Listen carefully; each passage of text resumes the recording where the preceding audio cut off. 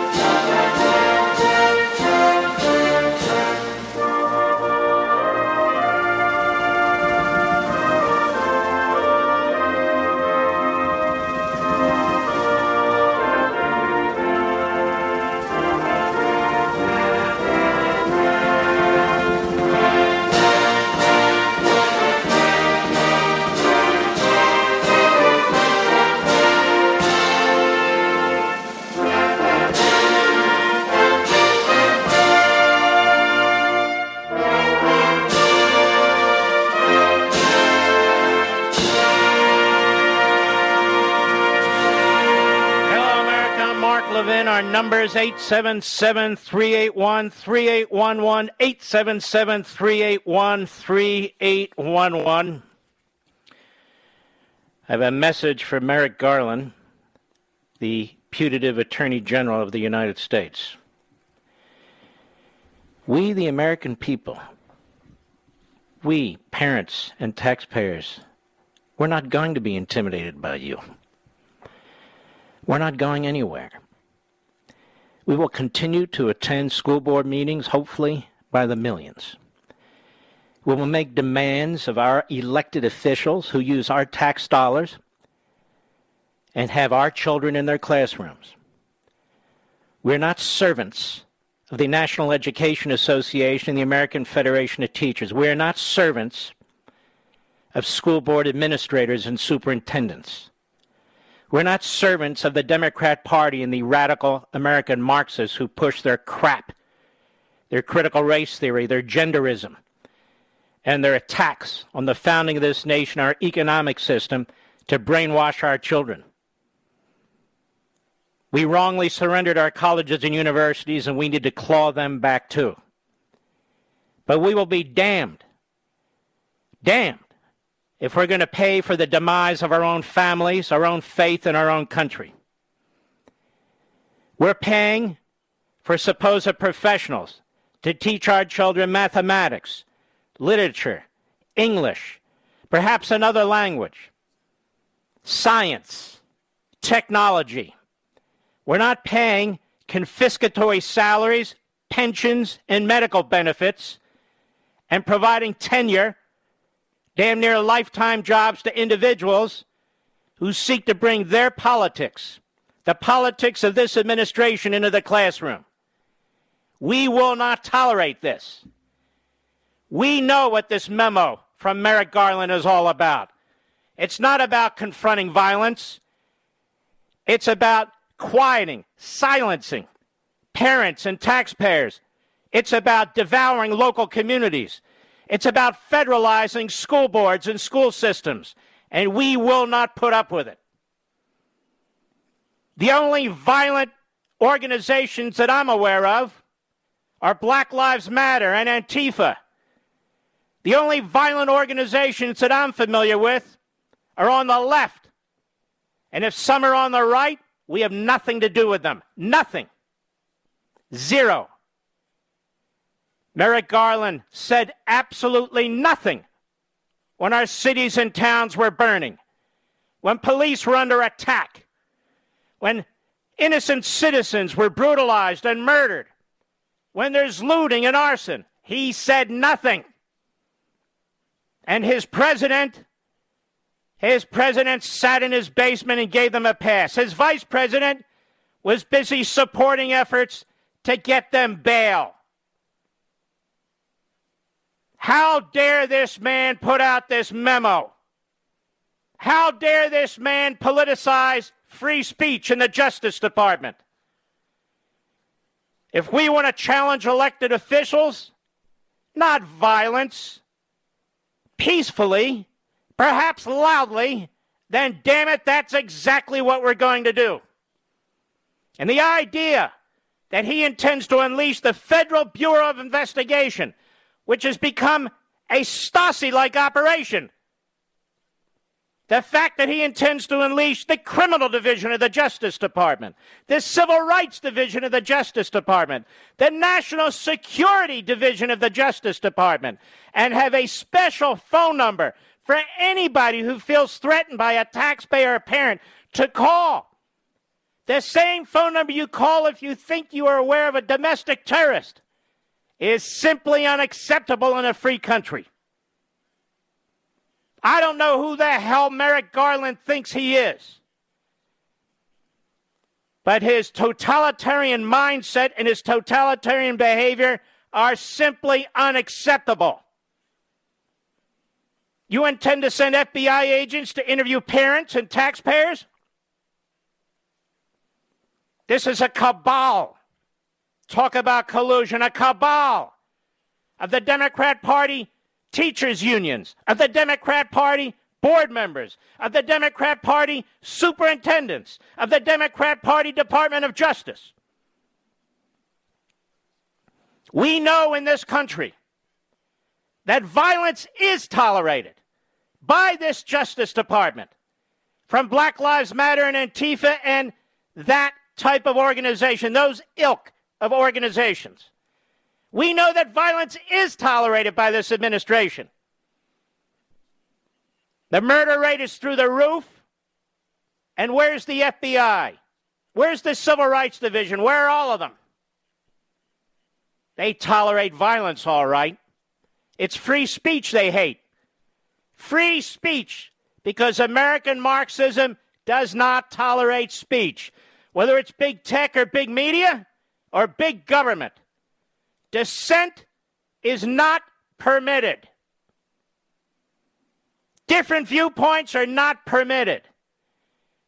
We are not going to surrender our classrooms to the teachers' union thugs, to the superintendents, to the Department of Justice. You're screwing around with the wrong people. The idea that they would suggest that we are domestic terrorists, the idea to suggest that there's systemic criminality going on at these board meetings when they can't even point to a single example.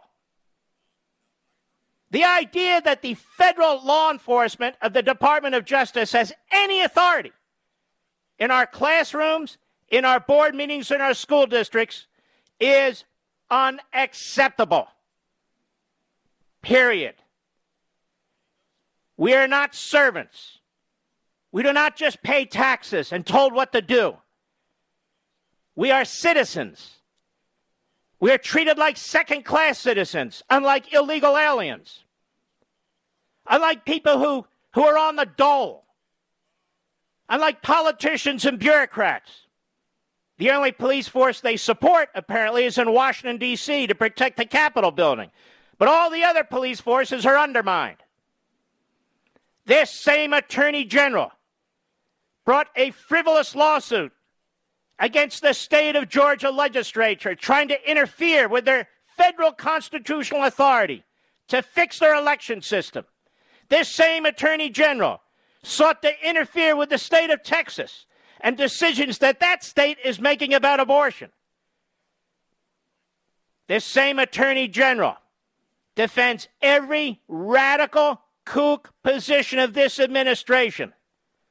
He does not represent the people of the United States in any respect. We parents, we grandparents, we taxpayers, we own this country. This is our country. We didn't cede it to bureaucrats in Washington, D.C.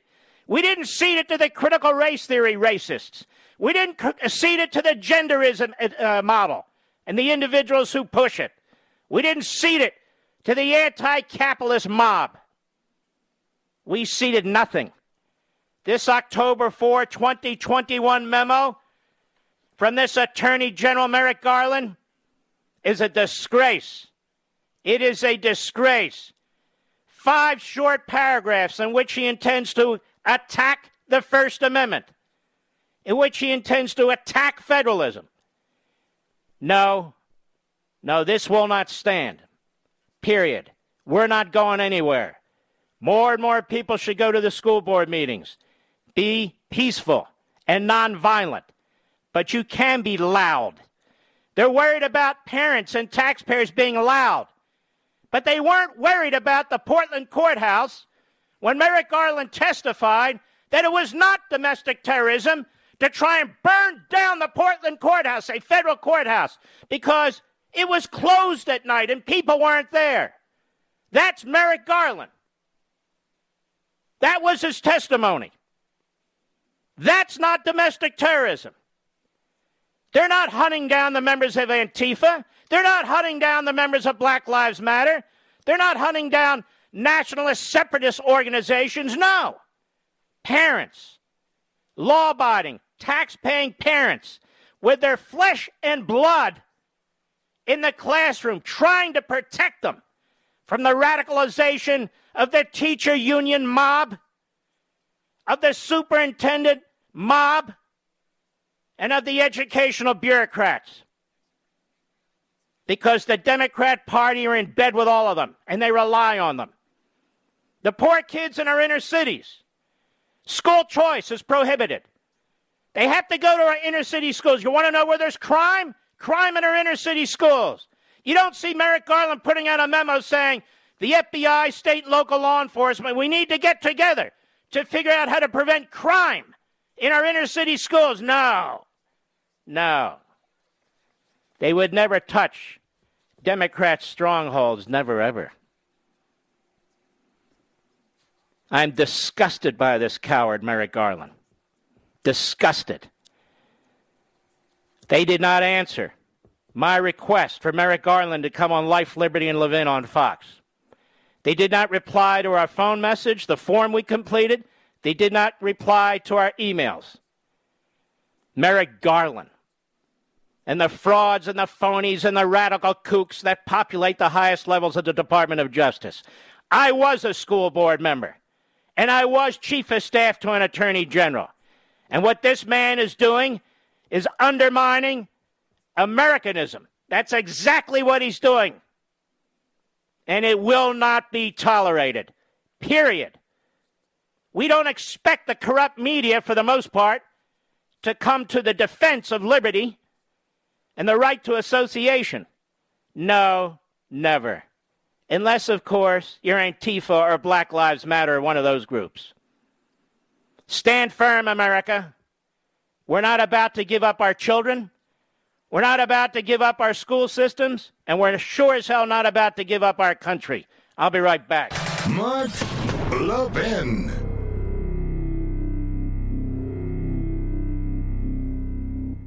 In today's digital age, where cyber threats loom larger than ever, safeguarding your personal information is paramount. So why is Congress considering a law that could put your credit card data at greater risk of being hacked and exposed to foreign networks? This Durbin-Marshall credit card bill could jeopardize your financial data, make it more susceptible to cyber intrusions.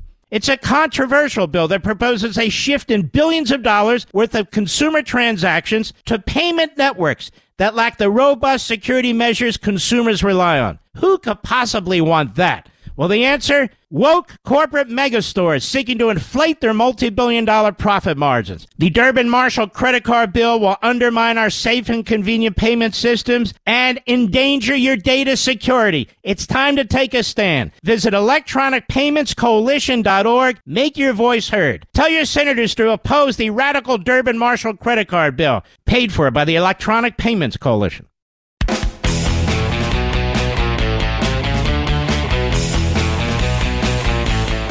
There's a great website I'm putting on my social sites on Getter and Parler, but I'd like you to write this down. It's called schoolboardwatchlist.org. Schoolboardwatchlist.org, part of the Turning Point USA group. Schoolboardwatchlist.org. I want you to go over there and check it out. Everybody should go over there and check it out, schoolboardwatchlist.org. I want the Attorney General, not of the United States, the Attorney General of the Democrat Party and the American Marxist movement to understand something. We're now more invigorated, more resolute, more motivated than ever before. We are a free people. Men and women have died for this country so that we can speak at school board meetings without being intimidated by union thugs, by educational bureaucrats, by radical school board members, and by the FBI. The FBI. That's acting like the East German Stasi. We're not going to put up with this. There's not this widespread violence at school board meetings. I mean, hell, the National School Board Association writes this long, outrageous letter to Biden, which finds its way quickly within days to the Department of Justice that issues a memo. It's an inside job. And they have no examples. They have one example of one guy hitting somebody. And based on that, we need to federalize our school board meetings. Hell we do. Like hell we do. And here's the deal, folks. The very first time a parent and or taxpayer is subjected to a federal inquisition, we must raise the resources and provide the legal support, the best constitutional lawyers in the country, and take this on. Or we're going to lose our kids, we're going to lose our classrooms. We are not servants. We are not subjects. And this memo is the biggest piece of crap I've ever read. Violence, they say. Well, point it out. Where's all the violence? I can point out all the riots last summer. I can point out what Black Lives Matter stands for, overthrowing the United States government, a Marxist, anti-Semitic, hate American group. I can point to that. They can't point to anything. Otherwise, they would have. You're not allowed to humiliate somebody, or if they feel intimidated, they can call the domestic terrorist hotline. The hell is this? And now we learn that Merrick Garland's daughter is married to a co-founder of a company that sells critical race theory materials. A number of outlets have pointed this out, legalinsurrection.com as well. When we come back after the break, I want to show you what a sleazeball this Attorney General is. And how he's so fully, his family, invested in pushing critical race theory and genderism and the rest of the American Marxist agenda into our classrooms. That his son-in-law is a founder of a company in which 25% of our schools in this country are using the information that they are producing, and that this company is now worth tens of millions of dollars. Oh, you didn't know about that, huh? I think we need a special counsel. I said a special counsel to investigate the Attorney General of the United States. I'll be right back.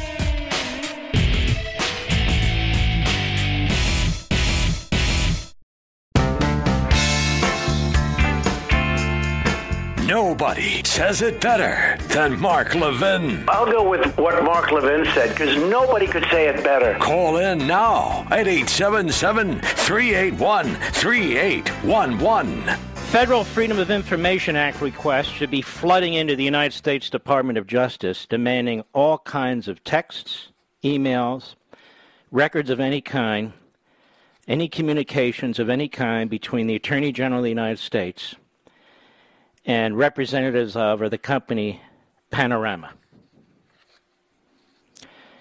Legal Insurrection website, Mary Chastain. Attorney General Garland has weaponized the FBI and other Department of Justice departments against parents protesting against critical race theory in the schools. Garland mentioned threats, harassment, and intimidation, but did not cite any real examples. Looks like Garland has a conflict of interest. His daughter Rebecca married XAN, Axon Tanner, co-founder of Panorama, in 2018. The group Parents Defending Education, PDE, found out Panorama has multi-million-dollar contracts with school districts. PDE, that's the group, Parents Defending Education, previously flagged a $1.8 million contract for Panorama to conduct social and emotional learning, SEL, monitoring in Fairfax County Public Schools in Virginia. It's the biggest county in the state, resulting in data on students. Early in September, that number was bumped up to more than $2 million as part of a contract addition with Panorama. Panorama's contract was part of a broader $78.8 million investment of coronavirus relief that the Fairfax County Public Schools directed towards a welcoming and culturally responsive environment for students.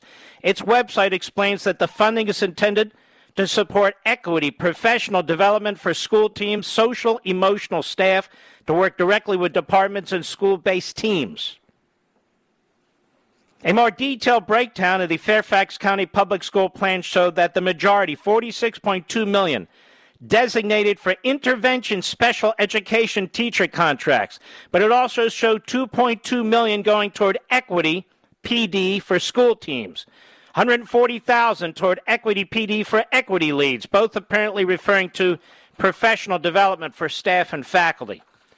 Panorama, this is the company that Merrick Garland's son-in-law founded, as an equity and inclusion survey. Parents have fought against equity because it is similar to critical race theory, by separating people into groups based on skin color. By asking students, teachers, and staff to reflect on their experiences of equity and inclusion in school, education leaders can gather actionable data to understand and improve the racial and cultural climate on campus. The Panorama Equity and Inclusion Survey exists as a series of scales or groups of survey questions that work together to measure a single construct or topic, that is, belonging. We recommend that schools and districts select the topics that align with their strategic priorities or vision for equity. You get it. You understand what this Panorama group is. In September 2021, Panorama announced it raised $60 million to expand its tentacles into more schools. The company received more from the Chan Zuckerberg Initiative, that's Zuckerberg's wife, established and run by Facebook founder Mark Zuckerberg and his wife Priscilla Chan. The press release said 50 of the largest 100 school districts and state agencies use the Panorama platform. Overall, the company is connected to 1,500 school districts. That's over 10% of the school districts in America. So Merrick Garland would appear, through family, to have a specific, proprietary, and monetary interest in what happens in these school systems. And that parents who are protesting against critical race theory may well threaten the resource stream for Panorama, a company founded by his son-in-law. Now, ladies and gentlemen, I'm calling for the appointment of a special counsel to investigate the Attorney General and his conflict of interest. I'm calling for a special counsel because the Attorney General, as the theory goes, as the argument has gone in the past, cannot be expected to be investigated by his own FBI and certainly won't call on his own FBI to do it. Merrick Garland should never have issued this memorandum on constitutional grounds, certainly. But he should never have issued this memorandum based on his own familial interest in silencing the opponents to critical race theory, and silencing the opponents to the segregated ideologies that are being pressed into our school systems, to silence the opponents of genderism education in our school systems. Merrick Garland's family has a financial interest in expanding this, and a financial interest in thwarting its opponents. Maybe that's why he wrote the memorandum so quickly. Maybe that's why they want to unleash his department against parents and taxpayers and organizations having nothing to do with violence whatsoever. But we must have a special counsel to determine whether it's Merrick Garland who has committed criminal acts, federal criminal acts, unlike the parents and the taxpayers who've attended meetings who haven't committed federal anything. Federal anything. The school buildings belong to the towns and the school districts. There is no federal attachment to our school systems, and that's why local law enforcement authorities are responsible for security and threat investigations and all the rest. The federalization of our school boards and our school board meetings in our school districts must not be tolerated, particularly into the hands of this mob. And what's amazing here is the parents and the taxpayers have shown that they are peaceful. They've had enormous tolerance for the abuse of their tax dollars and their children. They do not come to board meetings armed with weapons and Molotov cocktails and spears like Black Lives Matter. They do not come to board meetings looking to hit people or commit acts of violence. And Merrick Garland would have a hell of a time demonstrating otherwise. 14,000 school districts were the examples of violence. I wonder how many examples of violence exist for those promoting critical race theory. We don't hear much about that. Does that mean it's not happening? Or other radical organizations? No. It's the parents are the enemy. The taxpayers are the enemy. They want to treat every legitimate constitutional protest as if this is part of the January 6th activity that took place. Now, the people who fill the top positions at the Department of Justice, each and every one of them are radical kooks. And each and every one of them received the support of enough Republicans to be confirmed. I want you to think about that. The Deputy Attorney General of the United States was once Chief of Staff to Robert Mueller when he was the FBI Director. She took over for Weissman, and Weissman lauded her appointment as Deputy Attorney General. And still every Republican voted to confirm her but Rand Paul and Ted Cruz. She worked in the Obama White House. These are the Obamaites, the radical, Marxist, racist bigots who work for Obama. That's who they are.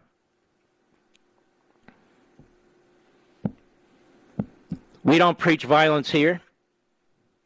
The organizations, the neighborhood groups that have spontaneously responded to what's happening to these schools and to their children, they don't preach violence. They're the taxpayers of America.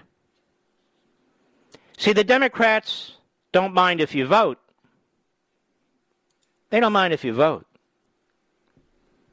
But they want to make sure you vote for their people. And if you don't vote for their people, then you're to be condemned.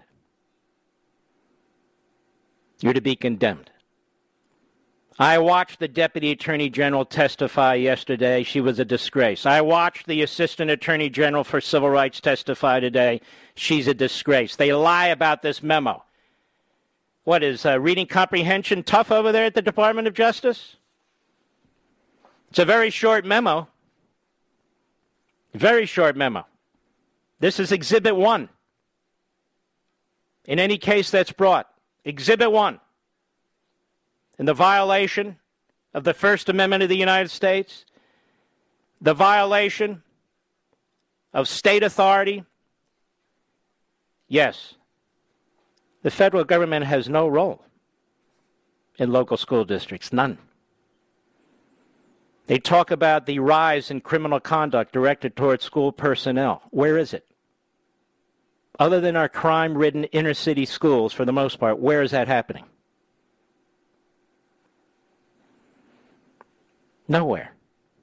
14,000 public school districts. Where are all the examples? That's a lot of school districts and a ton of schools and a lot of school boards. Where's it happening? They say these meetings, federal, state, local officials, facilitate the discussion of strategies for addressing threats against school administrators, board members, teachers, and staff. Will open dedicated lines of communication for threat reporting, assessment, and response. What does that mean? You know what it means. Monitoring you. Monitoring you. Threatening you. That's what it means. A memo like this wasn't put out about Black Lives Matter, which has as its purpose to overthrow the United States government. That's domestic terrorism. No. These people, Merrick Garland, the critical race theory mobsters, they've awakened a sleeping giant. The parents and grandparents of America. The local taxpayers of America. They know exactly what's going on here. I'll be right back. Mark Levin.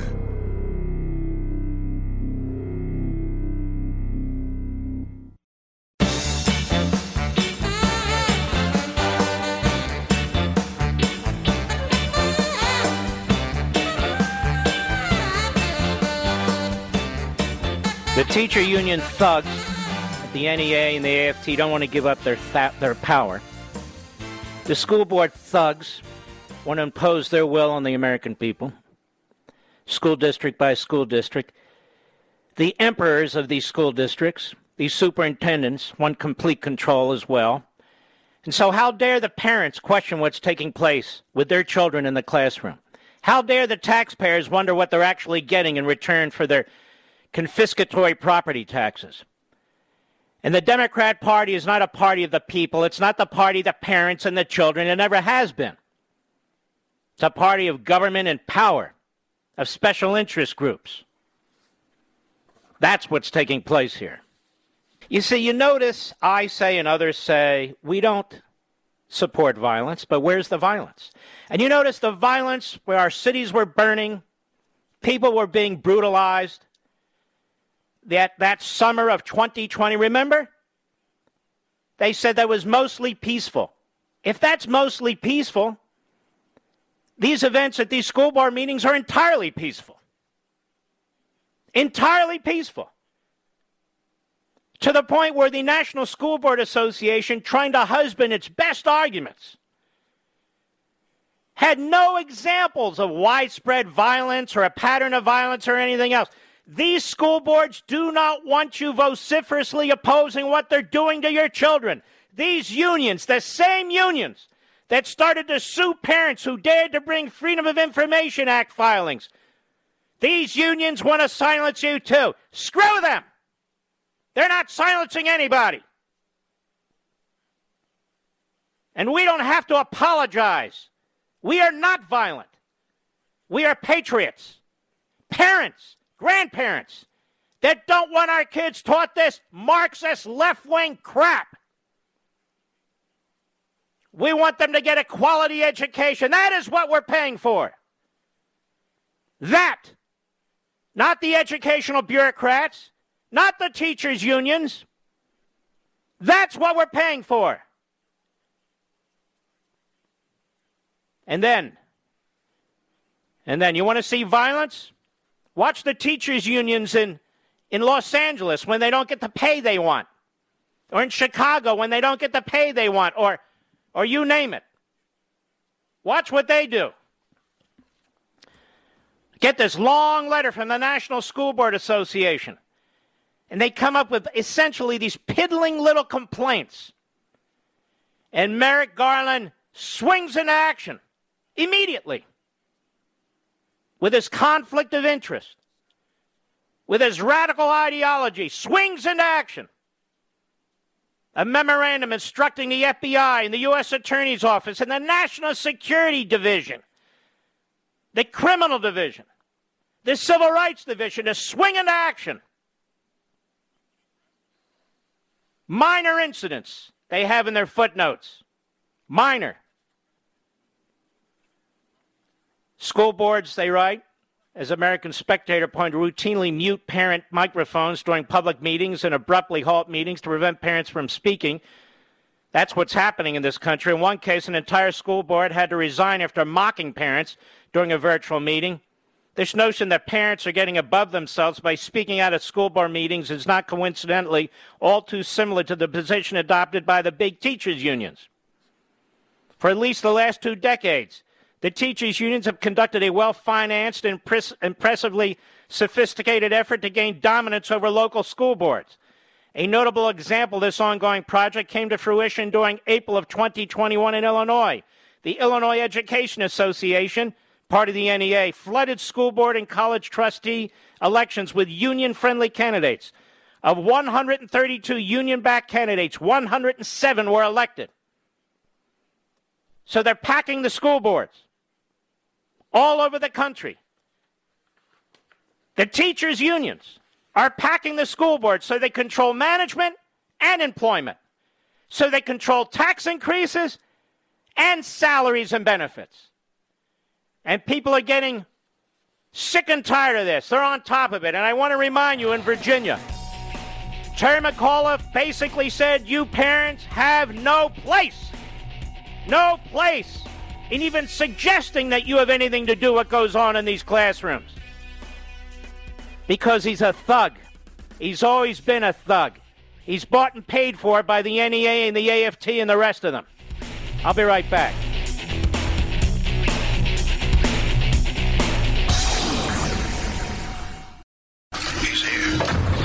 He's here. Now, broadcasting from the underground command post, deep in the bowels of a hidden bunker, somewhere under the brick and steel of a nondescript building, we've once again made contact with our leader, Mark Levin. Hello, America. Mark Levin here. Our number is 877-381-3811, 877-381-3811. I will be on Hannity tonight, 9:30 p.m. Eastern Time. I will spend most of my Fox show on Sunday, Life, Liberty, and Levin, addressing the topic that I've been discussing in the first hour. Not all of it, but much of it. And so here we are. The Democratic Party, aligned with its surrogates in the media, academia, and the bureaucratic Leviathan, as I write in American Marxism, colluded to discredit and cripple President Trump and his presidency and destroy him personally by unleashing an onslaught of slanders, conspiracy theories, criminal and congressional investigations, impeachment, and coup attempts, the likes of which this nation has never experienced. The unremitting, harmonized, and ferocious blitz was aimed not only at the former president, but his followers and voters. Their purpose was to break the back and spirit of the political opposition and clear the field of obstacles to power and governance. Sound familiar in the school districts? Indeed, the Democratic Party continues to pursue now private citizen Trump, having gained access to his tax returns to the offices of elected Democratic officials. The campaign to delegitimize and marginalize the Democratic Party's political opposition is further evidenced by Joe Biden's reckless racial rhetoric and accusing Republicans in Georgia of instituting Jim Crow laws to prevent black citizens from voting, a contemptible lie intended to upset minorities and turn them against the Republican Party. Although weaponizing race is not new to the Democratic Party, given its historic pedigree, from supporting slavery to segregation, and Biden's vocal and active opposition to integration in his early Senate career, it is shocking to witness its grotesque rebirth as a political tool, and now, by the way, an ideology called critical race theory. And during the violent riots last summer and this spring, which involved looting, arson, and even murder in multiple cities over the course of several months, and where Antifa and Black Lives Matter had prominent organizational roles, the Democratic Party's leadership mostly regurgitated the rhetoric and claims of the anarchist Marxist groups and rioters, including the broad condemnation of law enforcement as systemically racist, and were not only loath to denounce the violence, but incredibly declared the rioters as mostly peaceful and their demand to defund the police, later changed to slash their budgets, as legitimate. Obviously, the Democratic Party and Biden campaign perceived an overlap or synergy of political interests and objectives with the rioters. In fact, a Black Lives Matter co-founder declared in the summer of 2020 that one of their goals is to get Trump out now, quote unquote. Democratic-controlled cities named streets after the group. And numerous Biden campaign staffers donated to a fund that paid the bail for the release of those who were arrested in jail. This is in Chapter 1 of American Marxism. The Democratic Party seeks to empower itself by breaching constitutional firewalls, asked Mr. Garland, skirting, if not eradicating, rules, traditions, and customs, adopting Marx's language of class warfare, and aligning with certain avowedly Marxist groups and ideological causes, among other things. It is using the instrumentalities of government for its political empowerment and purposes. The truth is that the interests of the Democratic Party come before those of the country. An allegiance to the party is more important than fidelity to the country. And it holds these characteristics in common with other autocratic and communist parties throughout the world. And that's the truth. And the purpose of this book, American Marxism, is to awaken the millions of patriotic Americans who love their country, freedom, and family to the reality of Marxism's rapidly spreading influence throughout our nation. What is occurring in our country is not a temporary fad or passing event. American Marxism exists. It's here and now, and indeed it is pervasive.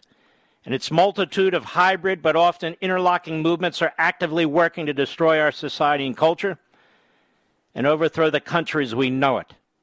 Many of the individuals and groups who collectively make up this movement are unknown to most Americans or operate in ways which most Americans are unaware. So this book is written to introduce you to a representative sample of them, some perhaps more familiar than others, to provide you with specific examples of their writings, their ideas, their activities, so you can know of them and hear from them. American Marxism has made great progress toward instituting its goals over the last several years. If it is to be defeated, as it must, albeit a daunting and complex mission, its existence must first be acknowledged and labeled for what it is. The urgency of the moment must be realized, and the emergence of a unified patriotic front of previously docile, divergent, and or disputatious societal, cultural, and political factions and forces, which have in common their belief that America is worth defending, must immediately galvanize around and rally to the cause. We must rise to the challenge, as did our founding fathers when they confronted the most powerful force on earth, the British Empire, and defeated it. And admittedly, in numerous ways, today's threat is more Byzantine, as it now inhabits most of our institutions and menaces from within, making engagement difficult and complicated. But I fervently believe America as we know it will be forever lost if we do not prevail. This is what Merrick Garland and the rest fear. An informed, alert, resolute, and engaged American citizenry. This is what they fear. Parents, taxpayers, hardworking Americans, this is what they fear. Not illegal aliens. No, not in the least. Not felons. No, not in the least. Not various other groups that form their base and support their objectives. No. The American citizen. That's the problem. I want to move on. I knew it was only a matter of time till Mitch McConnell would buckle. And the reporting on this is so appalling, even by so-called business experts and Capitol Hill experts, it's just shocking, as I will point out in a moment. McConnell offers Dems' debt limit deadline as default looms. This is National Review, Zachary Evans. Senate Minority Leader McConnell floated a short-term extension of the debt limit in order to avoid a looming default. Now, let's stop there. What default? What are they talking about? I've explained this over and over again. I've explained this on every platform I have. So people who are writing this are intentionally misleading you or simply uninformed and illiterate about this subject. If the federal government's taking in $320 billion every month, and the debt service is $44 billion every month, how does it default if the debt ceiling isn't raised? The debt ceiling is not raised to pay the debt service.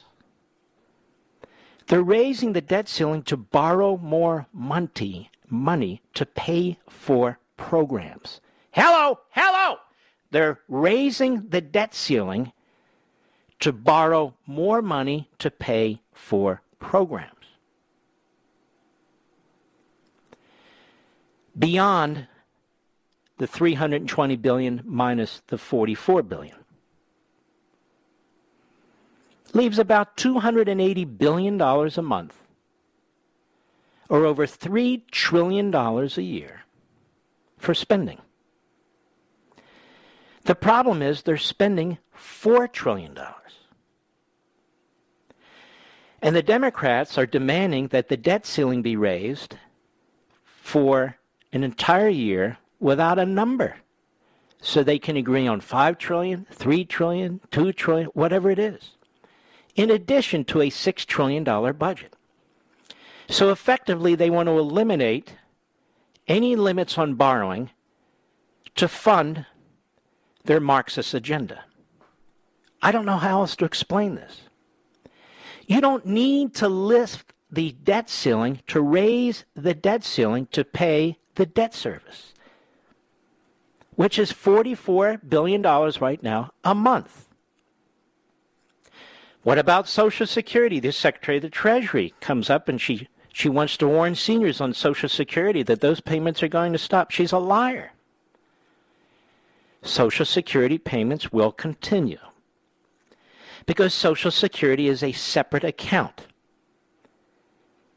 Social Security is a payroll deduction program. And so the funds continue to come in to pay Social Security. Same with Medicare. Social Security and Medicare will continue to be funded and can continue to make their check payments. After the pensions are paid for, that is, after the debt is paid for, the debt service, $44 billion every month. Social Security is on a separate channel, a separate route. Same with Medicare. They don't even come into the debate. The Veterans Administration and federal pensions are also paid for. Why? Because that's part of entitlements and obligations under the 14th Amendment. So Social Security, Medicare, veterans, and federal pensions will continue to be paid, whether the government shuts down or not. So what they're debating is not a default, not a default on the dollar, not a default on the debt service or the debt payments. What they're debating is they don't want to fire people, they don't want to slash programs, they don't want to make decisions and priorities. So there's not a looming default. The National Review article goes on, whether through miscalculation or deliberate effort to bully their own members into wrecking the Senate, top Democrats have risked adding a default crisis to the inflation crisis, border crisis, Afghanistan crisis they have already created, McConnell said in a statement. McConnell has said year after year, even when the Republicans want to raise the debt ceiling and conservatives say no, not until we get spending under control, that there's a looming default. The editorial page of the Wall Street Journal says the same thing. And of course, right here, National Review says the same thing. It's not correct. McConnell made the offer amid concerns Democrats could pressure Sinema and Manchin to suspend the filibuster in order to raise the debt ceiling, CNN reported. Treasury Secretary Yellen said the U.S. will enter a recession if the federal government defaults on debt payments.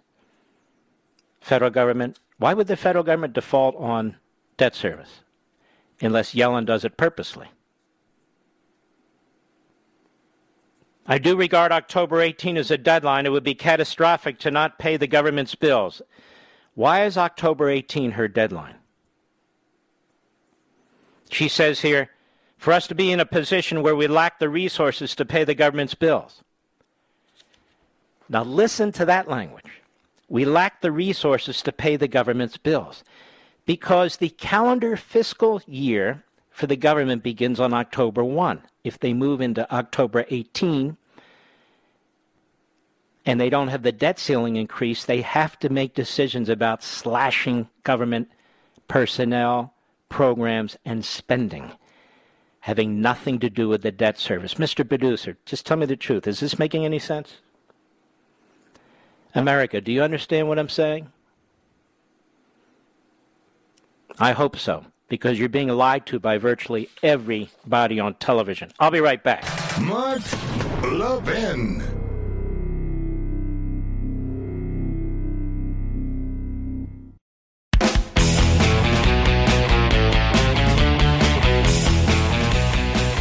The Democrats, the Republicans, the media all sound alike because they do not want slashing the federal budget. And so they wrap it all up in not paying our debt, defaulting on the debt because they're lying. Here's Joe Biden at the White House today. Cut 5, go. Defaulting on the debt, which Secretary Yellen said could happen at any day after October the 18th, as we run out of money, means that Social Security benefits will stop. Okay, so now you know he's a liar. The guy can't help it. It's in his DNA. It's in the little bit of tissue that's left in the cranium. Go ahead.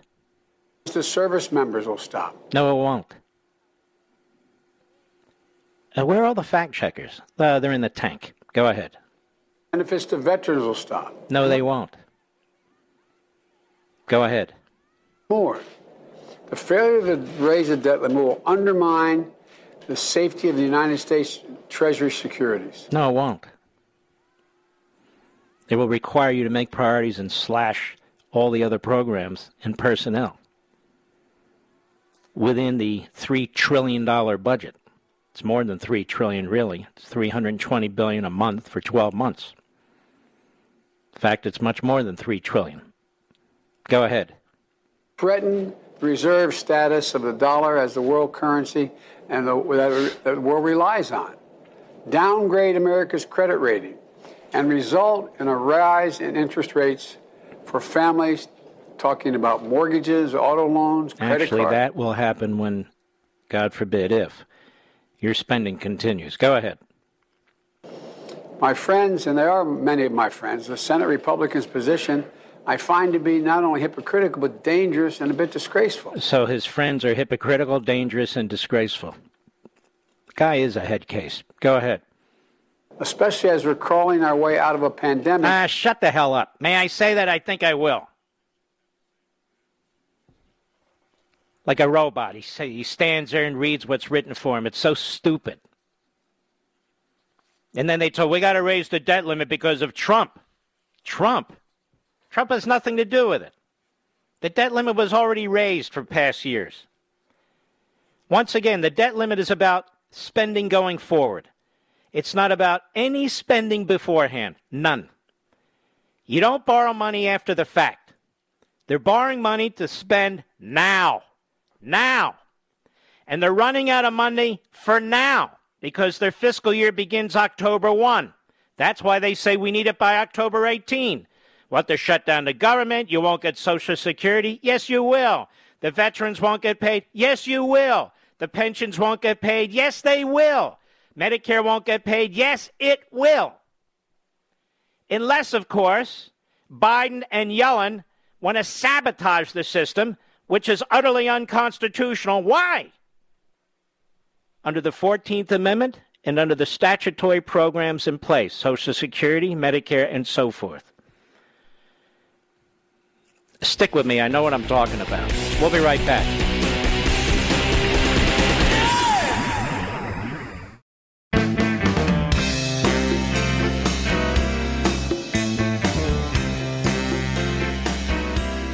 Mark Levin, America's think tank. And you can call him at 877-381-3811. You know, folks, I've been pointing out for several weeks the Democrat plan. Long before anybody else was, it was just a matter of logic. That they would try and lower the amount of money that they claim to want to spend on this Marxist economic system that they want to institute in this country. But they would keep all the programs because they don't care about the debt. Now they're out of the closet saying exactly that. They're out of the closet saying exactly that. And some of these business reporters have finally figured it out. Took them 2 weeks, but they finally figured it out. So what they plan to do is lower the amount of money, put the programs in place, get people hooked on the programs over a 2, 3, 4 year period, and know full well that these programs will go on in perpetuity. The way you're supposed to budget in Washington, D.C. is on a 10-year budget, a 10-year forecast by the Congressional Budget Office, which is an arm of Congress. So, of course, the radical left Marxists don't want to do that. The media, the surrogates for these people, they don't want to do that either. And so they can say, oh, look at this. We started at 3.5 trillion. We're already down to 1.9 or 2.3 or whatever it is. And in doing so, they will go to the media and they will go to you and say, look, we've already cut this. We've slashed it. We wanted 6 trillion, and here we've agreed to 1.9 or 2.3 or whatever it is. Again, if these people were operating in the private sector, they'd all wind up in federal prison. Because that's not how you treat customers and consumers and investors. And it ought not be how you treat the American taxpayer. But that's how they treat us. So they will put in place things like free family leave, free community college, free child care, and so forth and so on, and cost them out on a 1, 2, or 3 year basis rather than a 10-year basis. James Clyburn, the number 3 Democrat in the House of Representatives, is proudly puking this up day in and day out now, saying this is what he'd like to do. AOC showed a little bit of ankle on it too, but this is what they're doing. And this is why Biden now says, you know, we can come down on that number. We can come down on that number. So this is very, very important to watch. There are so many, hundreds and hundreds of incredibly awful things in this bill, substantively. Absolutely awful. That are all intended to empower the Democrat Party. They're all intended to destroy our economic system. And you should be very, very concerned about this. There was an excellent piece, and there's always an excellent column, by Betsy McCauley. She says, never mind the cost, just look at the absurd things Build Back Better would buy. Now, I am concerned about the cost, but she raises a good point. She says, the bill is un-American as it gets. Here are some of its details, which Democrats would prefer you not see. Judge for yourself. First-generation down payment assistance. Most people work and save for years to buy a home. This bill makes them into suckers. It gives $6.8 billion to low-income first-time home buyers with no conditions. It's part of Biden's scheme to increase racial and economic diversity in the suburbs. First-time home buyers can get up to $20,000 and never have to pay it back. Whether they stay in the home or move for virtually any reason, it's free money as long as you're not the taxpayer footing the bill. And it's likely a double whammy, pushing up home prices for first-time buyers who actually saved up themselves. Home efficiency rebates. The bill offers up to $14,000 to homeowners who lower energy use by installing new heat pumps, air conditioning systems, insulation, and energy-efficient appliances. It's a pot of gold for homeowners who qualify and tens of billions of dollars in new business for contractors. The catch, ready? Only unionized electrical contractors qualify. Only unionized electrical contractors qualify. It's designed to twist arms and unionize the workforce. Why? Because unions bankroll the Democratic Party. Racial and ethnic minorities also get preferred treatment. The bill promises contractors a $200 bonus for each customer served from, quote, a community of racial or minority ethnic concentration, unquote. Whites go to the back of the line and have to hope the money holds out. Direct care workforce. The bill awards $1.48 billion to labor unions and community organizations to recruit and train workers to care for the elderly and disabled at home. Top priority is training workers in their rights and organizing them. This is your tax dollars. This is your tax dollars at work creating a new army of likely Democrat voters. The bill also includes preferential tax treatment for union dues, additional tax credit for buying union-made electric vehicles, a staggering tenfold increase in civil penalties against employers who resist unionization. Did you know all this was in the bill? And this is just the tip of the iceberg. She says, Pelosi, the bill is about the children. New York Times columnist at Fraud, Paul Krugman echoes her, saying it's about securing the future for children. In fact, the bill screws our children and grandchildren. It adds hundreds of billions of dollars to federal debt, forcing the next generation to pay interest and principal on what we've borrowed instead of taking care of themselves. And so, I have never seen a situation, a so brazen situation, where our tax dollars can go to empower the Democrat Party and their surrogates and their base. Never. Community activist groups, affirmative action effectively, unions, which represent a relatively small percentage of the private workforce. It's just incredible. And everybody else is cut out. Everybody else is cut out. They wouldn't unionize caregivers. Now, that won't drive the cost up at all, will it? No, not in the least. But this is how they wish to impose their will. And by the way, if you're a union worker out there, I'm all for you, buddy. I'm all for you, young lady. But they're going to beat the hell out of your income, too. They're going to beat the hell out of your income, too. And they're going to destroy the education for your children, too. The same racist propaganda, the same genderism and so forth. There's no question about it. Biden's not in your corner. They're going to push jobs overseas. They're going to push money overseas. They're going to destroy jobs, union and otherwise, with massive taxes on employers. Jamie Dimon, you may have heard of this guy. He's not particularly special to me, but he's the CEO of Chase. And he was at a virtual business roundtable today.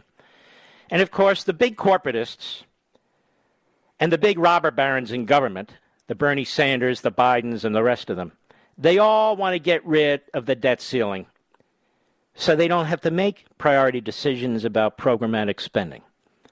So there's no end to it.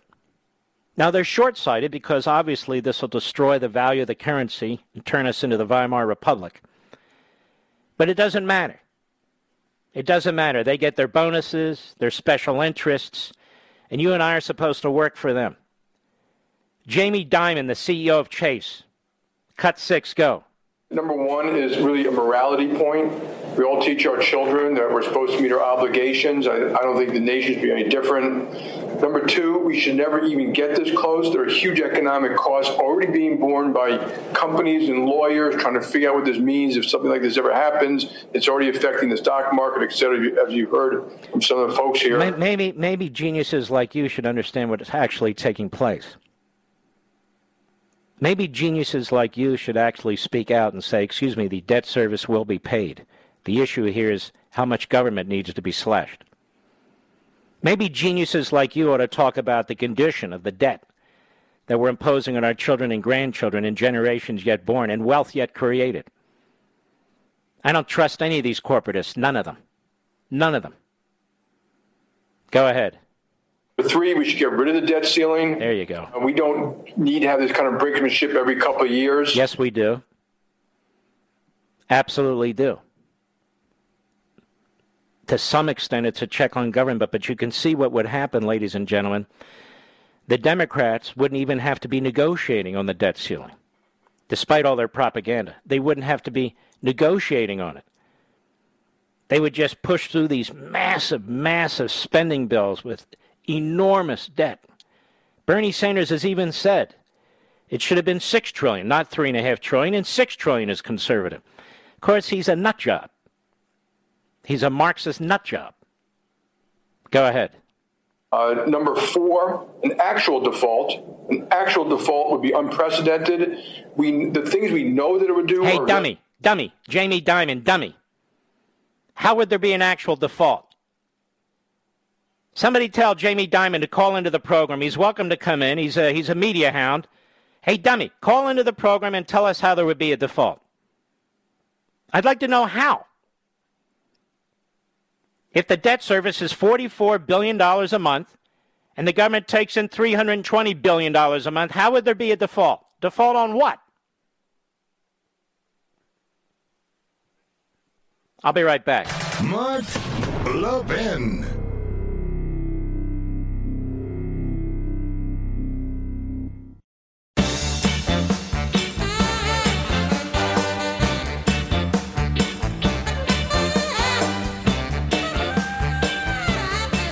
Tom, the great KRLA, 870 AM. Go right ahead, please.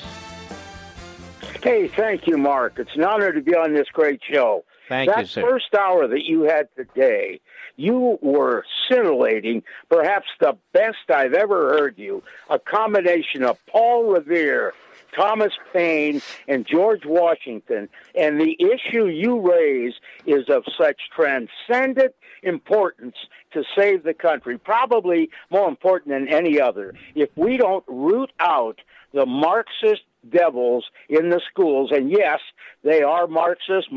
Karl Marx, inextricably linked to Satan, as Paul Kingor says in his book, The Devil and Karl Marx. That's why these guys, Mark, they're not the Democrats. Get rid of the C, put in an N. They're the demon rats, and they've got to be expelled, because if we don't get rid of them soon, we're beyond the point of no return. I urge every parent to go to the school board meetings and bravely fight honorably and peacefully, but we cannot let, as you so greatly said in your first hour, the demon rats steal this great, God-based, kind, best nation on earth from us. Well, thank you, Tom. I appreciate that. Don't hang up. We'll send you a signed copy of American Marxism. I wonder how many conversations at Black Lives Matter and Antifa and the rest start out with gentlemen saying, like this gentleman, or me saying, don't be violent, be peaceful, and be civil. Do you think they said that before they rioted, before they were trying to burn down the Portland courthouse, before they attacked the NYPD and the Minneapolis cops and so forth and so? I don't think so. And yet we do. That's what we say. Steve, Crossville, Tennessee, on the Mark Levin app. Steve, how are you, sir? Good evening, Mark. It's an honor to talk with you. Thank you. I wanted to share something with you. I know you and Clint Walker were very good friends, and I just watched an episode this evening of Cheyenne. It was Season 7, Episode 9, The Vanishing Breed. And Mr. Walker gives an impressive speech among senators and the Speaker of the House. And he talks about everyone being bought, lying, not representing the people, that they are in the Senate for their own agenda and benefits. And this is 60 years ago and very relevant to today. And it was just pretty special, Mark. And I thought of you, and I just had to call you for the first time ever. And I've listened to you for a long time. Well, Steve, I really appreciate that. I do miss Clint Walker. He was a great guy and a great patriot. And Cheyenne, I watch that from time to time when I can catch it. very wholesome programming back then. Of course, today you couldn't do that. Too much white supremacy, I suppose. But thank you. Do not hang up, Steve. We want to send you a signed copy of American Marxism as well. Let's see. Let's take another call here. Dave, Boca Raton, Florida, XM Satellite. Dave, how are you? Good, Mr. Levin. Listen, you really triggered me. First off, we do need a special counsel. There's something that's just not right what's going on. Mm-hmm. There's just something. And the other thing that's really got me going is, in that bill, okay, they're going to give $4.5 million, I think you said that, or $40 million to people that need new homes. Well, what about everybody? No. $6.8 billion. $6.8 billion. Okay. What about everybody that had economic hardship because of the robo-signees, with the Democrats rewriting the Affordable Home Act back in, the 90s with Bill Clinton? We really need... these people aren't thinking straight. This bill needs to be killed. This bill needs to be killed regardless of the cost. That's your point. I agree with you. The unions. If you own equipment in New Jersey, okay, and you own a factory, okay, you got to pay the unions to work the equipment. You can't even do that. It's crazy. The carpenters police unions in New York City, the guys make $80 an hour, okay? Don't attack my cops. Rebuild police stations. Cops are different. They put their life on the line. They do stuff nobody else will do. They ought to get paid more. Unlike so many others, as far as I'm concerned. All right, Dave. Don't forget to get Dave a book. Ladies and gentlemen, we have a full hour next. Don't forget, 9:30 p.m. Eastern Time, I will be on Hannity. We'll be right back.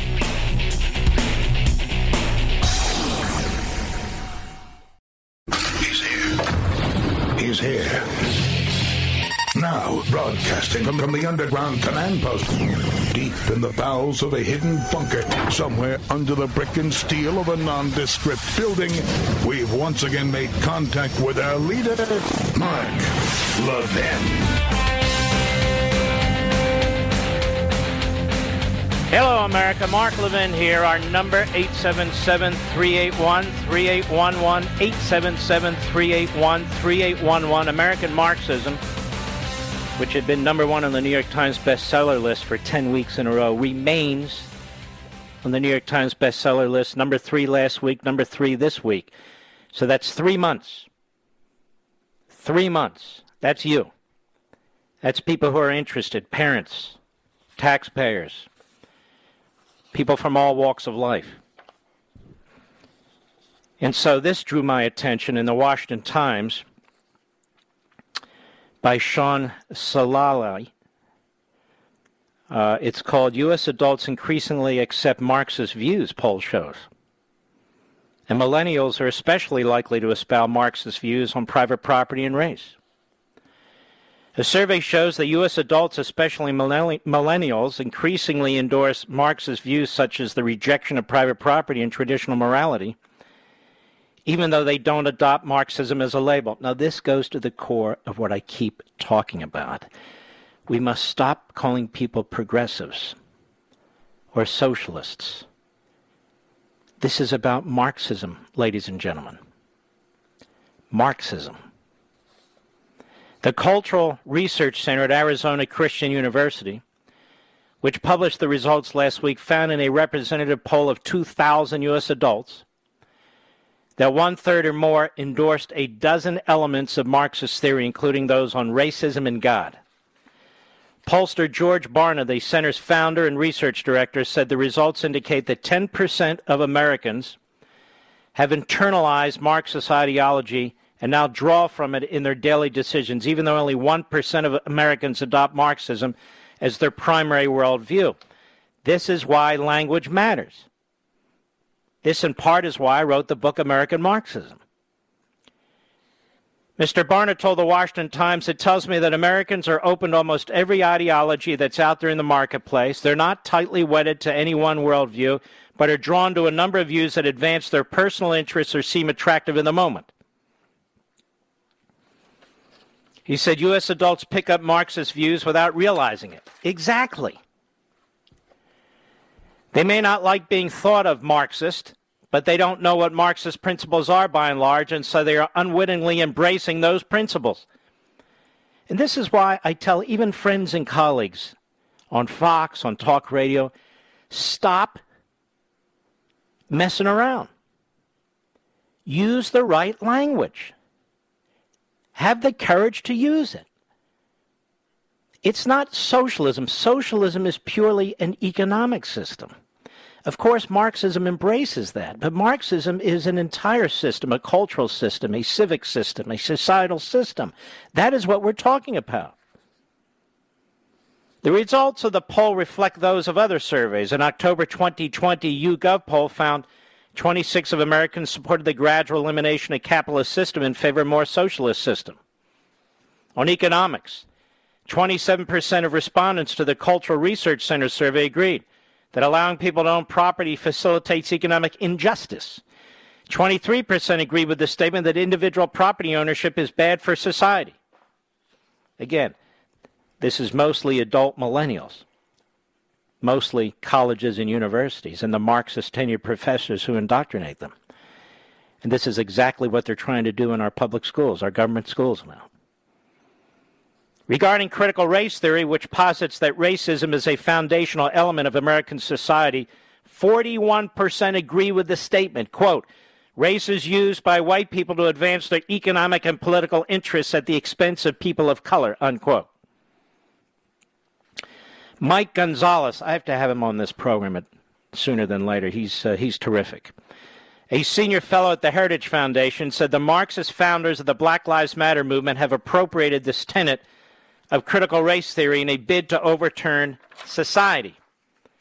Alicia Garza, Patrice Colliers, and Opal Tometi, Black Lives Matter's three main founders, have always been candid about their Marxism, which is a synonym for communism, he wrote in a September 8 commentary.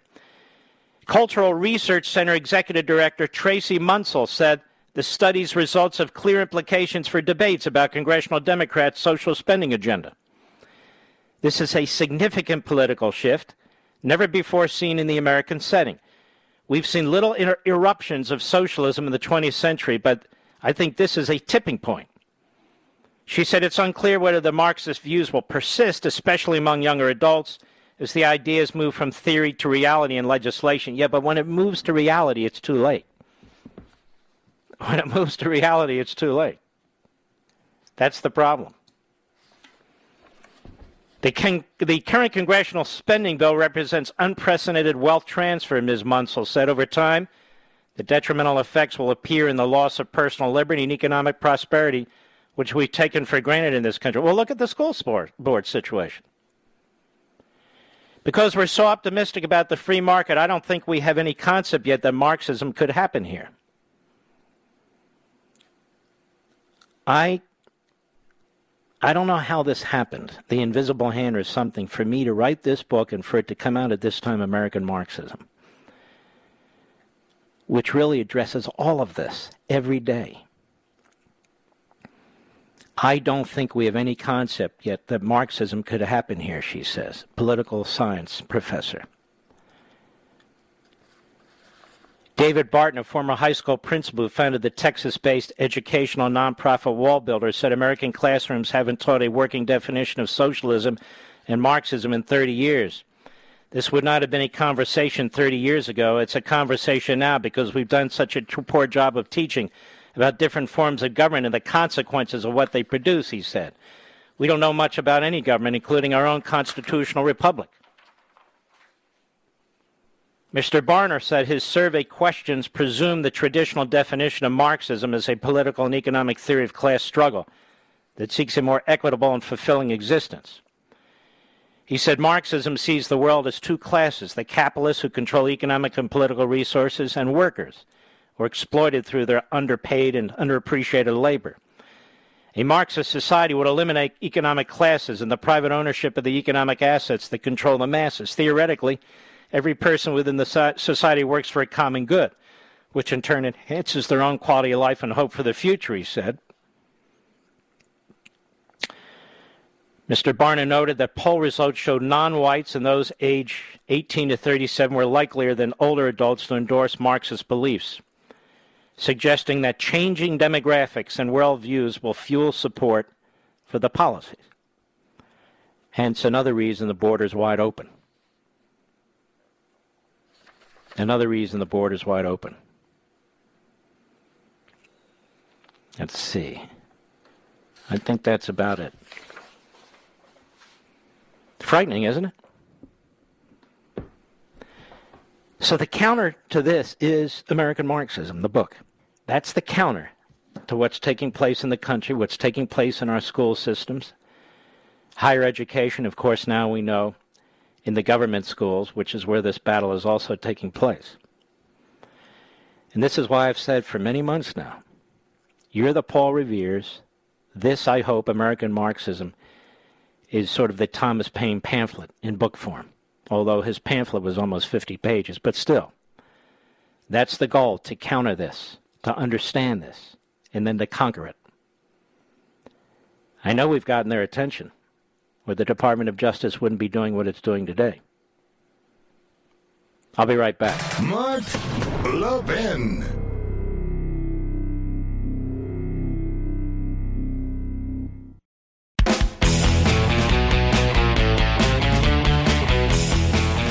Let's take some calls. Anthony, Marlboro, New Jersey, XM Satellite. Anthony, how are you, sir? How you doing, Mark? It's an absolute honor to speak to you, and I can't wait to get the book and finally read it. I'm just calling to say that this seems, with the schools, like it's an absolute coordinated attack against conservative people, because we've been I don't going think to you the have to meetings. be conservative. I think it's against any parent or taxpayer, and we can see they're not all conservatives. They're not all Republicans who want their children to be taught and get a quality education, not propaganda. I agree. But just to say, like last month's meeting we went to, and the superintendent was using the same language that's in what Attorney General Garland is passing out about being threatening and that we're terrorists. And it's every meeting I've been to. I mean, the people who wear a mask, they're cordial. No one's yelling, no one's freaking out. I've never seen a threatening person yet. Well, what if people do yell? It happens all the time. I was a school board member. People yelled. People were vociferous. And is that now a federal offense? That's not physical, though. It's That's not a federal offense. It's still constitutionally protected free speech. You would think. All right, Anthony, don't hang up. We'll send you a book so you can read it. Let's continue, shall we? I think so. Bill, Iowa City, Iowa, on the Mark Levin app. Bill, how are you, sir? I am excellent. It's a privilege to speak to you again, Mr. Levin. Thank you, Bill. My wife and I are both actually in the university system. I'm seeking my bachelor's degree in history to be a teacher, high school civics and history, and she's working on her master's in developmental reading. Mm-hmm. And what she's facing down is a lot of these teachers looking for their master's degrees, and I mean a lot of them, talk about activating it's their job to activate the activism in the children. And I've told her, I said, well, isn't it a teacher's job to teach proper principles? Any activism that comes naturally is proper. But they're looking for little activists. That's all they care about. Yeah, and I described this in the book, too. Let me tell you something.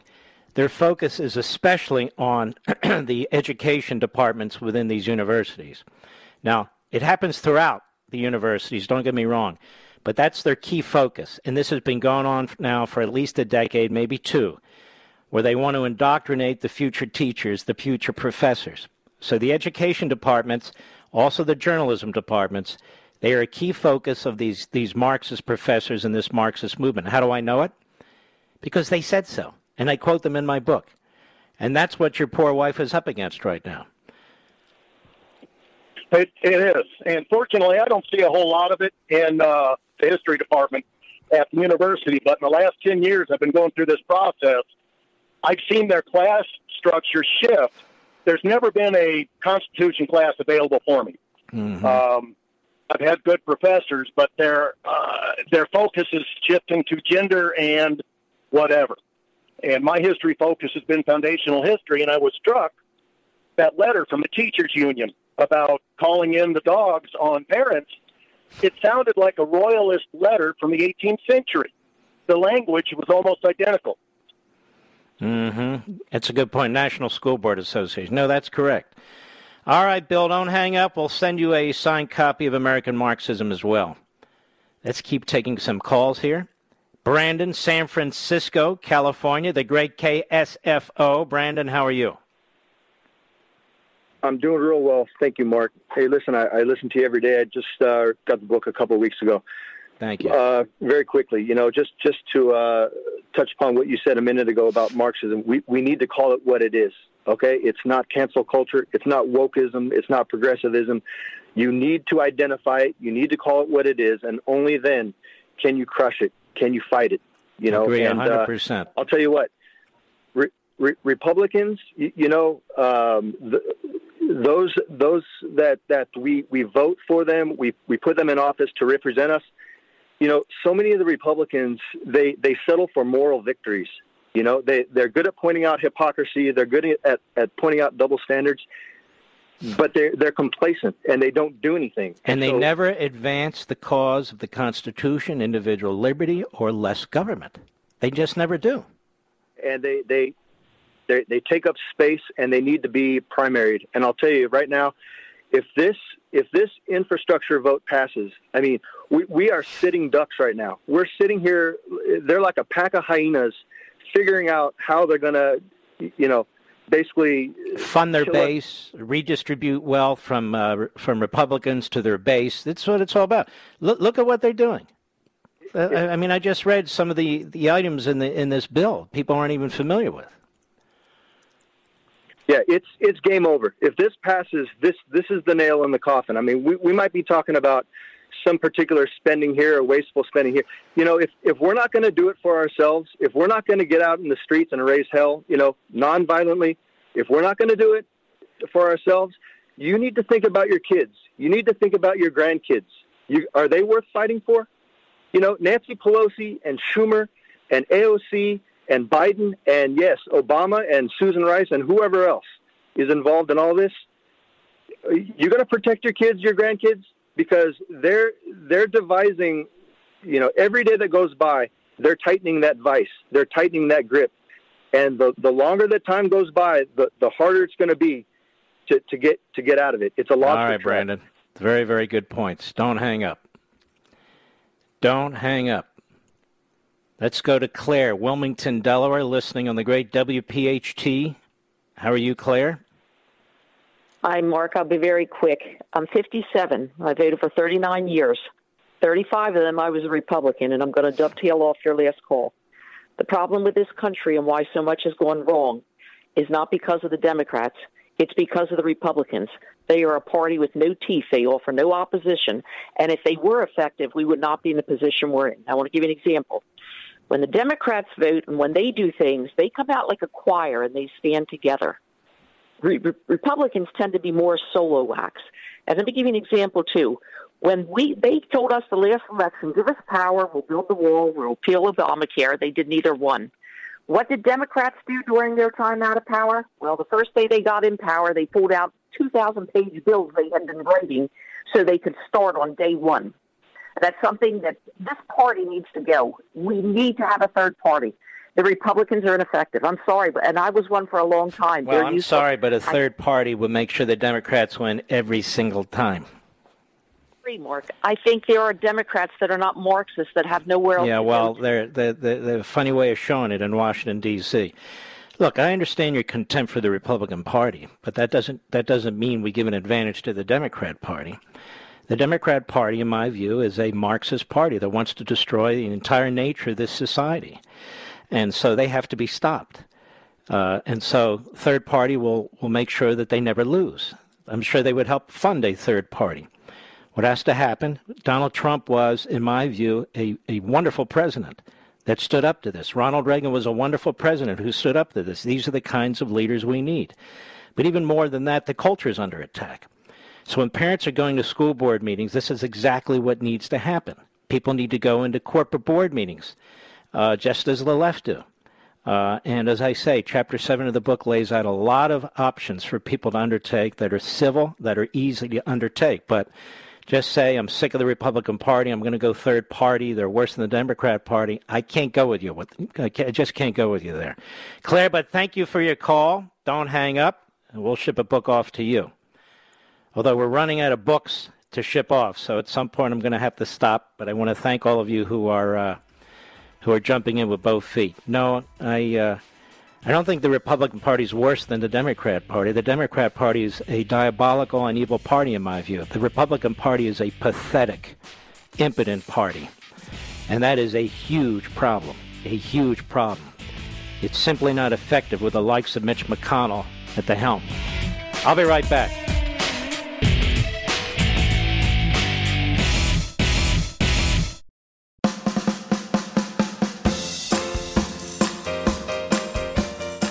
You can call us now at 877-381-3811. And the Liberal contact number is 877-381-3811.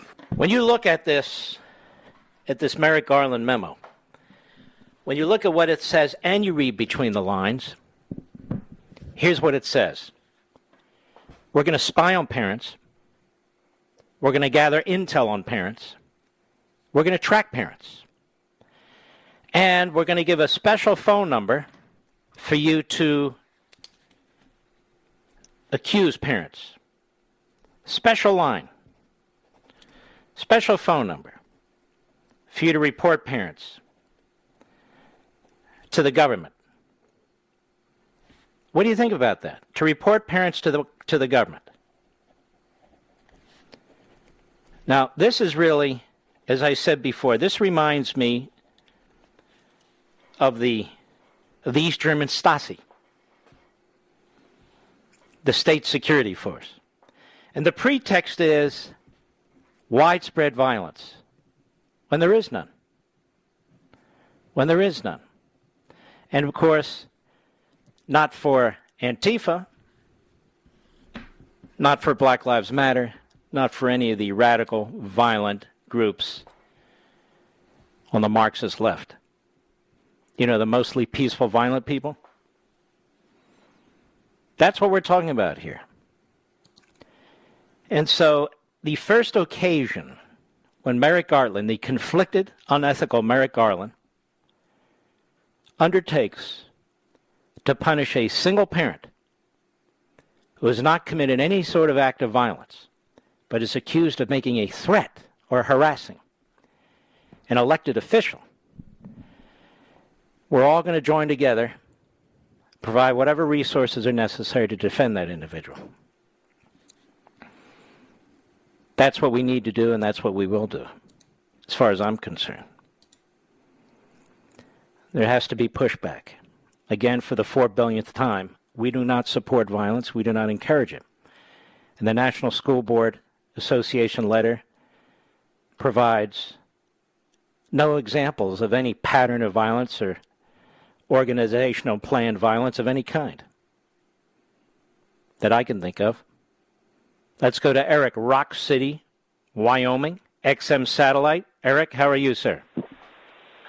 Very well, Mr. Levin. Been a long-time listener. I've never called in before. Thank you. Talk to you. Thank you. Hey, you were talking about Jamie Dimon. I'm a Chase soon-to-be was bank customer. This is the outfit that pulled the credit cards on General Flynn. This is an outfit that makes it very difficult for people in the firearms industry to do business with credit cards and whatnot. They also, the PPP loan program, they weren't really acting in the consumer's best interest, I know, because I tried to work with them on his second-time PPP loan. They are not a consumer-friendly organization whatsoever. I'm not surprised, Eric. I'm not surprised. I don't believe we have anything associated with Chase. Maybe there's a credit card somewhere. But that's about it. All right, don't hang up. We want to ship you an American Marxism book, signed. Let's see here. I'm looking at this. Oh, Terry McAuliffe, the bagman for the Clintons, always one step ahead of the law, or was, wants to be governor again of Virginia. He did such a destructive job the first time around. And, of course, we've endorsed here candidate Youngkin, the Republican. Youngkin has been on every host show on WMAL outside of Washington, D.C. Great local hosts here, except mine. He doesn't want to come on the show, apparently. That's all right. That's okay. That tells me something. But he needs to win. We need to defeat this guy McCullough. And, of course, Youngkin is welcome on this program anytime he wants. There's also a great candidate running for lieutenant governor and attorney general, and I'll comment on that next week. But let's listen to what Terry McAuliffe said on a Zoom call yesterday. He actually spoke the truth for once. Cut 11, go. But we got to get Democrats out to vote. We are facing a lot of headwinds from Washington. As you know, the president is unpopular today, unfortunately, here in Virginia, so we have got to plow through. Mm-hmm. Biden's unpopular in Virginia. Can't imagine why. Biden's unpopular in Virginia. So Terry McAuliffe has not brought Biden back to Virginia. Have you noticed that? Or Kamala Harris, for that matter. He has not brought Biden back to Virginia or Kamala Harris. And he's running another phony campaign, much like Newsom in California.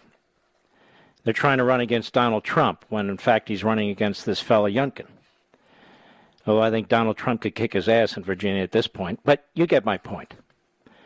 So they're trying to distance themselves from Biden.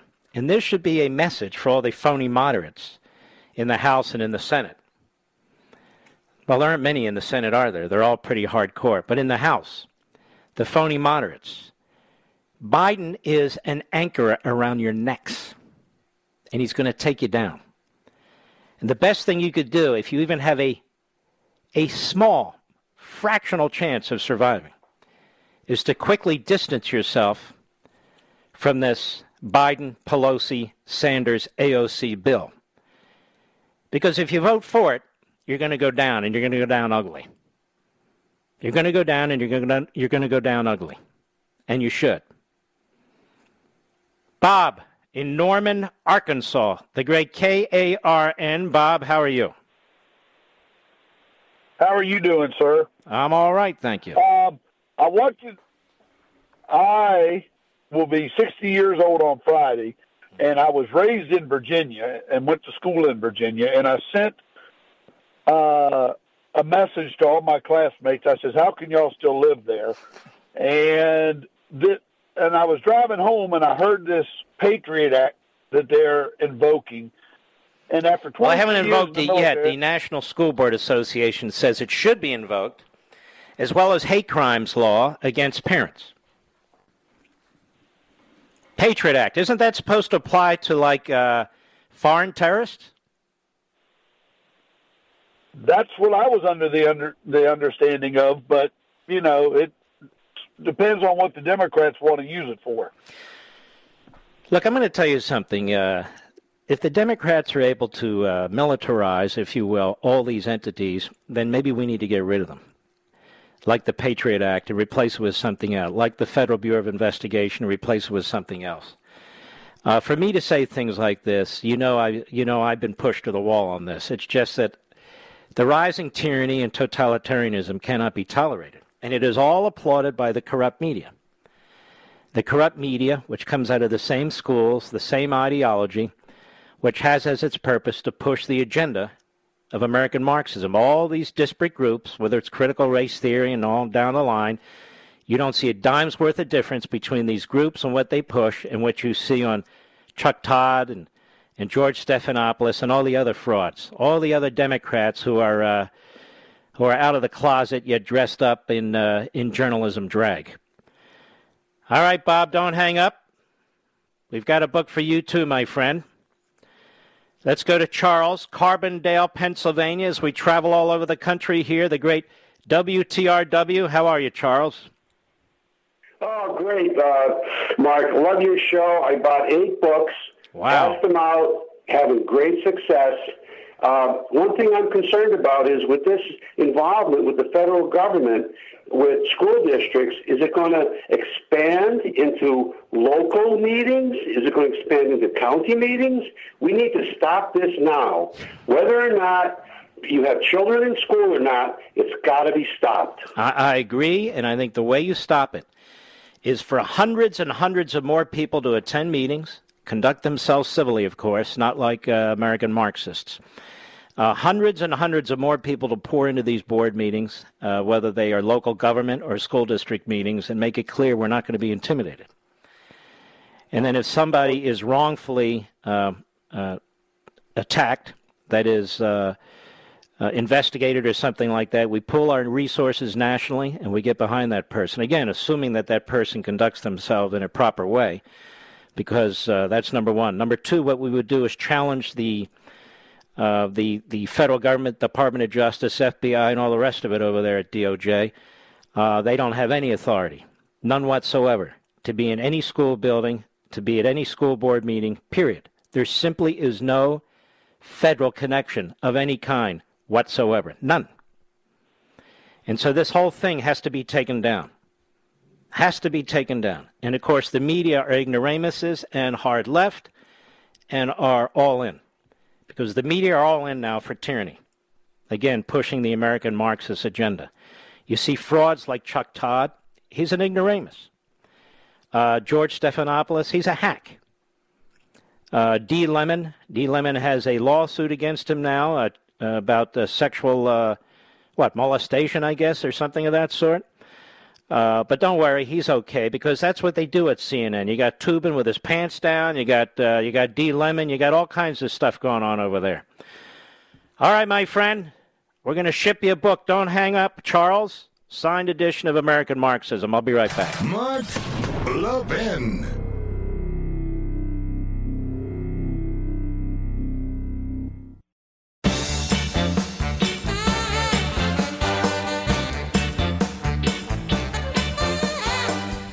All right, let's go to Lamar, Panama City, Florida, the great WYOO. Lamar, how are you? Wonderful. Great to speak with you tonight, Mark. Thank you. Loving your book. I've got it. I'm reading it. And so that you know, you are reaching the younger generation. My daughter is a college student. Her boyfriend and her were at the house the other night. I walked in with the book. He asked me what it was, and I showed him, and he goes, "Oh, I got that about 3 weeks ago."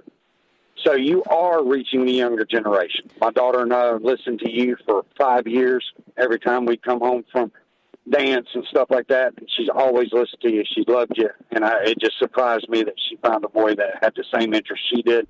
That's wonderful. That's wonderful. I want to thank you very, very much, Lamar. You raised a wonderful daughter there. And don't hang up. I want to send you a signed copy. And I want to get this in before the end of the program from our friends at the Daily Wire, Emily Zanotti. Dozens of California school children are still trapped in Afghanistan, and the Biden State Department is mum. At least 41 elementary school students from the San Juan Unified School District remain trapped in Afghanistan, the Sacramento Bee reported, and getting them out is proving an impossible task. Though Representative Darrell Issa, Republican California, says it is continually pressing the Biden administration and their State Department, the Department of Homeland Security, to assist in their rescue. 41 school children. San Juan Unified School District officials last week said 41 students were trapped in Afghanistan, a sharp increase from the 24 or so the district had previously identified. Of the 41 kids, 3 were evacuated over the weekend from the war-torn country but remain overseas. Sacramento City Unified officials last week said 8 students are stranded in Afghanistan. Initially, they identified just one family, who the Bee interviewed. Attendance records at the school has progressed, showed more students were missing, and staff traced their whereabouts to Afghanistan. Officials at Baker Elementary School in the San Juan district say they're trying to cobble together a rescue mission, as are officials in nearby Sacramento. Why the hell isn't the FBI involved in this? Why the hell isn't the Department of Justice involved in this? They're worried about students? The officials at the school district told the LA Times that they are working with congressional representatives, but did not mention any coordination with the Biden administration.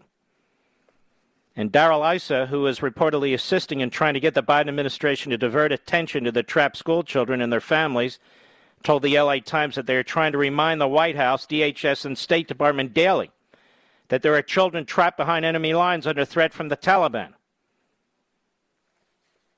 And ISA has helped in the past in coordinating evacuations. And his office told the LA Times that Congressman and his team continue to press officials in the Biden administration on a daily basis.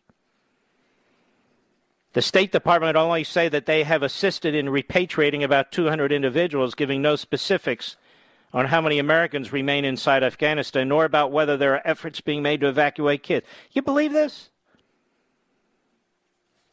We have assisted 105 U.S. citizens and 95 lawful permit residents to depart Afghanistan. These are the numbers of people whose individual departures were directly facilitated. Due to privacy considerations, we're unable to comment on specific cases. Are you kidding me? National Review's Jim Garrity noted also that a U.S. Fulbright scholar who was in Afghanistan to aid refugees is also now missing. The State Department was similarly vague on her whereabouts in any effort to pull her from Afghanistan.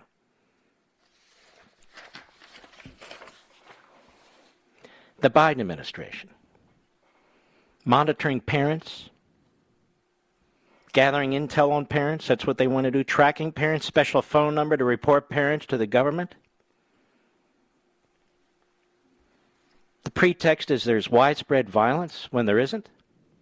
They want to intimidate and threaten and suppress. We got a cabal of unions, educational bureaucrats, Marxist school contractors, and the Democrat Party and the Biden administration. That's what we have. Well, ladies and gentlemen, thanks for listening. I hope you'll tune in a half hour, 9:30 p.m. Eastern Time. I'll be on Hannity. We salute our armed forces, police officers, firefighters, emergency personnel, and our brave parents and taxpayers. Thank you all. If you get a moment, run over to Amazon.com and get a copy of American Marxism for your child or your grandchild, your neighbor, or anybody else. Spread the word. See you in a little bit.